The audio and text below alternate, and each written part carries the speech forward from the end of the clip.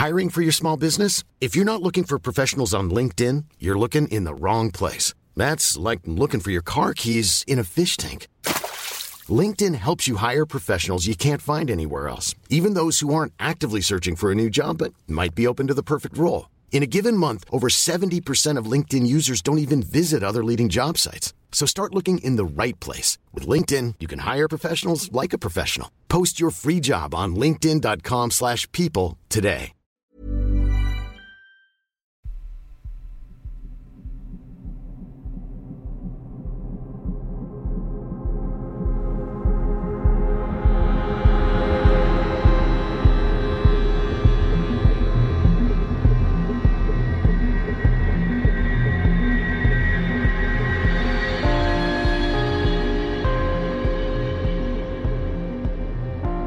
Hello and welcome to 15 Days of Festive Fear, day number 7, and I have 3 spooky stories for you today, and the last story comes from August the 23rd, 2023, and story number 1 comes from James. My in-laws live in a house that the previous owner died in. We don't know the official reason, but for sure we know that it was a natural passing and no foul play. The front room of the house is where she passed, and there has always been a cold spot in the corner, where we assumed the chair she was sitting in when she passed was. My mother-in-law believes in the presence of the spirit, but my father-in-law absolutely doesn't, and is adamant that there is nothing after this. We just go into a box or an oven, but he has had to admit he can't explain some things, like the way a very secure picture fell off the wall, or how something that he knows he put downstairs has appeared upstairs. The main part of my story is as follows. I hadn't been with my now wife for very long, maybe a month. I had already met her mum and her dad and her granddad. It was her uncle's 50th, so she invited me along so I could meet her sister, her husband and 2 cousins.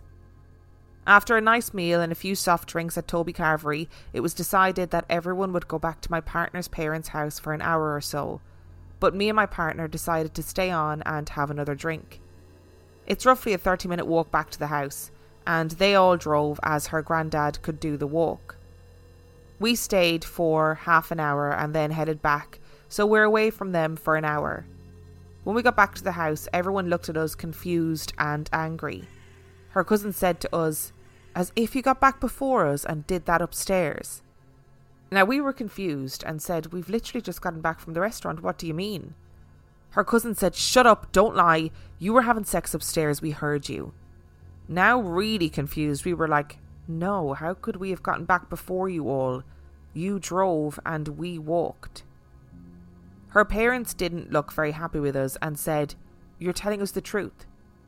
We said yes, of course. They checked the CCTV and it was proven that we got back when we said we did and not before. So we asked what had happened. They said about 5 minutes after they walked in, they heard what they thought was either a headboard banging against the wall or a cupboard being opened and slammed very hard and fast. Her father ran up the stairs ready to rip us both a new one for having sex while everyone was in the house. When he burst into the room, nothing was there and the noise stopped, which left him really confused.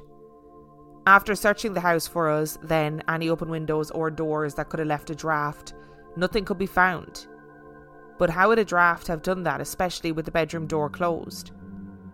Like I said, he absolutely doesn't believe but couldn't find a rational explanation, and the house was full of 10 people, not including us, and they all heard it. I think the spirit was trying to get me into trouble. On the odd occasion I've been in the house on my own, I'd never felt alone, and that happens in a lot of places to me. I must say that at the time, me and my partner were 30 and 31. I hope if nothing else this email gives you a chuckle. I am mortified for you. So first of all, you were like meeting these people, a lot of these people for the first time, right? If I thought that everyone thought I had had really loud, obnoxious sex in the house of my new in-laws, I would dig a big hole in the ground and bury myself in it. Also, I'm just going to put it out there, right? So they all come home, they hear what they think is you guys having loud sex and the headboard banging against the wall, right? Oh God, I'm actually mortified just thinking about it. And they're all downstairs going, those bastards are upstairs having sex. So your father-in-law runs upstairs, realises there's nobody in the house. But they still have the audacity to blame you when you get home. What did they think you did? Climbed out the window mid-ride and then strolled back in a half an hour later nonchalantly being like, oh, definitely wasn't us having sex upstairs. Oh, that has really tickled me. I've enjoyed that immensely. But at least you could just say, no, I'm sorry, it was a ghost. It definitely wasn't us. And story number 2 comes from William. Back in the late 90s, at a young age, around 6 or 7 years old, my dad, my little sister, who was around 4 or 5 years old, and myself were homeless and living under a bridge. For us to survive, my little sister and I would sweep the bridge, and passers-by would give us their change and other goods. My dad couldn't help us clean much because he was ill at the time. I don't know what illness it was, but I just knew that he wasn't well. And for a couple of years, every Saturday morning, this American couple would pass by the bridge and bring us food and toys. One day, the American couple came to us under the bridge and asked my dying dad if they could adopt my sister and I. Scared and confused, I wasn't ready to leave my dad. Right after that, my dad signed some type of paper. He looked at me with those loving eyes and smiled, and at that moment, my dad started to shake violently and collapse on the ground. We lost my dad that day, right after he signed that paper from the American couple. The American couple became our mom and dad, Lyle and Marianne Walsh. They are a blessing from above for sure. But since the day my dad died under that bridge, I feel like my dad is still around. I occasionally see a shadow moving around in various places. I get goosebumps from time to time and sensing someone is here next to me. But the one thing that I remember the most was when someone shouted, "Hey! Hey!" at me while I was asleep. I immediately woke up and looked around my room and saw no one. And that's when I realised that my hand almost knocked my lamp over. I feel like that voice woke me up to warn me about the lamp, and I think it was my dad. Now I'm in my late 30s. I can still see the moving shadows sometimes, but I know it's my dad and he's still watching me. Better yet, I think he's watching out for his granddaughters too. Thank you for letting me tell my story. I know that it's long, but I am a believer of our late family members staying around to watch over us. I am so sorry that you and your sister had such a rough start to life, and I know that the word rough doesn't even begin to cover what you guys must have experienced, and I can only imagine that your dad was doing his level best for you guys and doing whatever he could while battling his illness, whatever that illness was, and trying to deal with homelessness, and it just must have been terrifying and confusing for everybody involved. And I'm glad for your dad's sake and for your sake that this lovely American couple came and adopted you guys. And for your dad, he must have been like, thank goodness they're not going to be homeless anymore, and there is going to be somebody who can look after them when I'm gone. And of course, you're his kids. I can only imagine that he is desperately looking out for you guys and his grandkids and being really proud of you guys. And if anything we've seen on this podcast, we've seen 1,000 times before, that our loved ones do come back and look after us. I'm Sandra, and I'm just the professional your small business was looking for. But you didn't hire me because you didn't use LinkedIn Jobs. LinkedIn has professionals you can't find anywhere else, including those who aren't actively looking for a new job, but might be open to the perfect role, like me. In a given month, over 70% of LinkedIn users don't visit other leading job sites. So if you're not looking on LinkedIn, you'll miss out on great candidates like Sandra. Start hiring professionals like a professional. Post your free job on linkedin.com/people today. Millions of people have lost weight with personalized plans from Noom. Like Evan, who can't stand salads and still lost 50 pounds. Salads generally for most people are the easy button, right? For me, that wasn't an option. I never really was a salad guy. That's just not who I am. But Noom worked for me. Get your personalized plan today at Noom.com. Real Noom user compensated to provide their story. In 4 weeks, the typical Noom user can expect to lose 1 to 2 pounds per week. Individual results may vary. And story number 3 today comes from Anonymous. I have told no one of this occurrence other than my immediate and closest family because it has always felt so personal. I tell it now because although it represents one of the most painful times in my life, it also recalls a beautiful experience, and it occurs to me that it may offer some comfort to others who have lost someone or are going through that terrible time when a loved one is ill. My father passed away a little over 10 years ago after having spent several months in hospital following a massive stroke. We would visit him every day during those months. We would call the hospital each morning to check on what sort of night he had had, and then we would visit him each evening or afternoon as work commitments would allow. We were there every day. We have always been a very close family, and we adapted around the situation to ensure that at least one of us, myself, my mother or my sister, would see him daily. It was a terrible time for us all. The stroke had left him paralysed on one side and unable to speak. We would talk to him, and although he was conscious, he was very weak, and we communicated by a hand squeeze. After several weeks, the nurses would occasionally hoist him into a chair, but for the most part he would be in the bed. We always prayed that somehow he would get through this, but given he was in his 80s and so severe was the stroke, it would be a difficult battle. In our hearts, I guess we knew that recovery was unlikely, although we did not want to admit it to ourselves. He started to develop that thing we hear about, whereby the patient starts to look up at something in the corner of the room.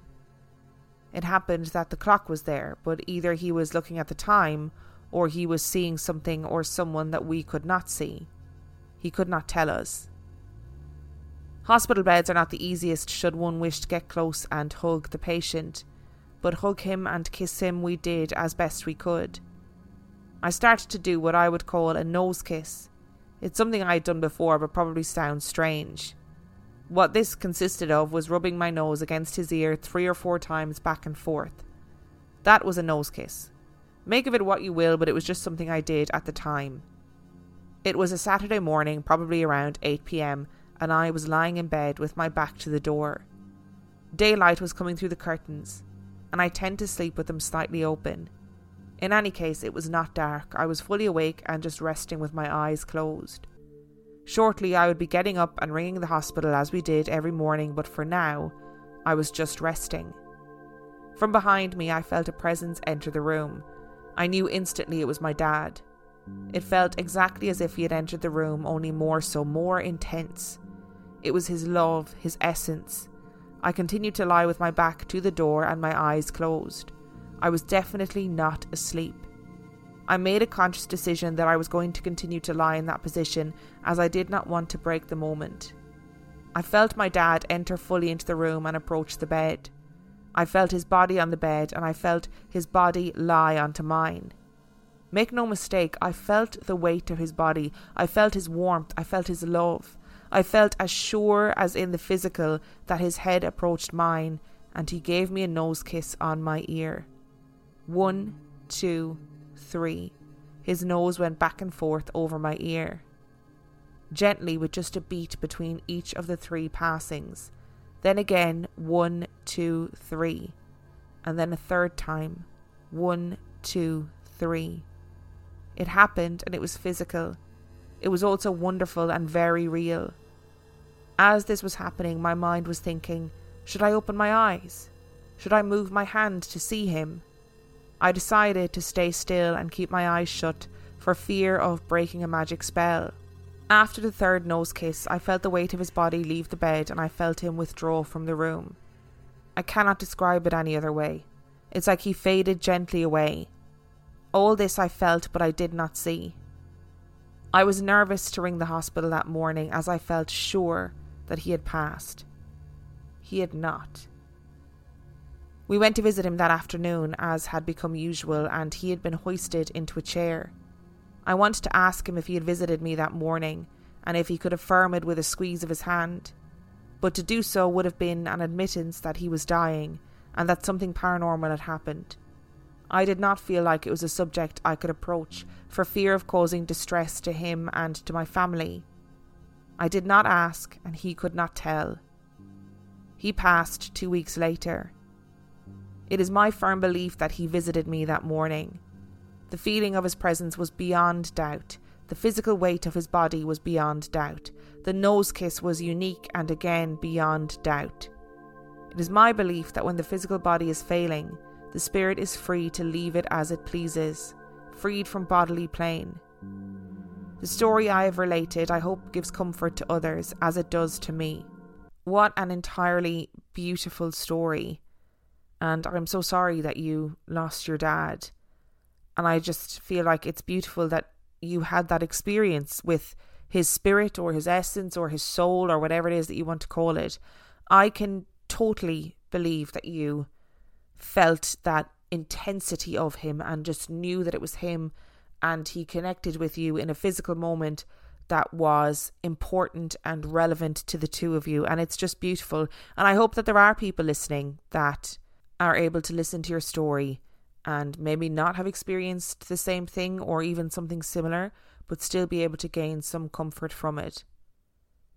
Thank you so much for listening to today's episode. Thank you to James, William and Anonymous for sending in your stories. Remember, the last story came from August the 23rd, 2023. And if you would like to send in your story, you can do so by emailing it to reallifeghoststoriespodcast@gmail.com. You can also check out the website reallifeghoststoriespodcast.com. And if you are desperate for some extra spooky content, you can subscribe to the Patreon. That is patreon.com/reallifeghoststories, where for $5 a month or $2 a month, you get access to heaps of extra content, as well as every single main and mini episode completely ad-free. And on that note, I shall see you next time.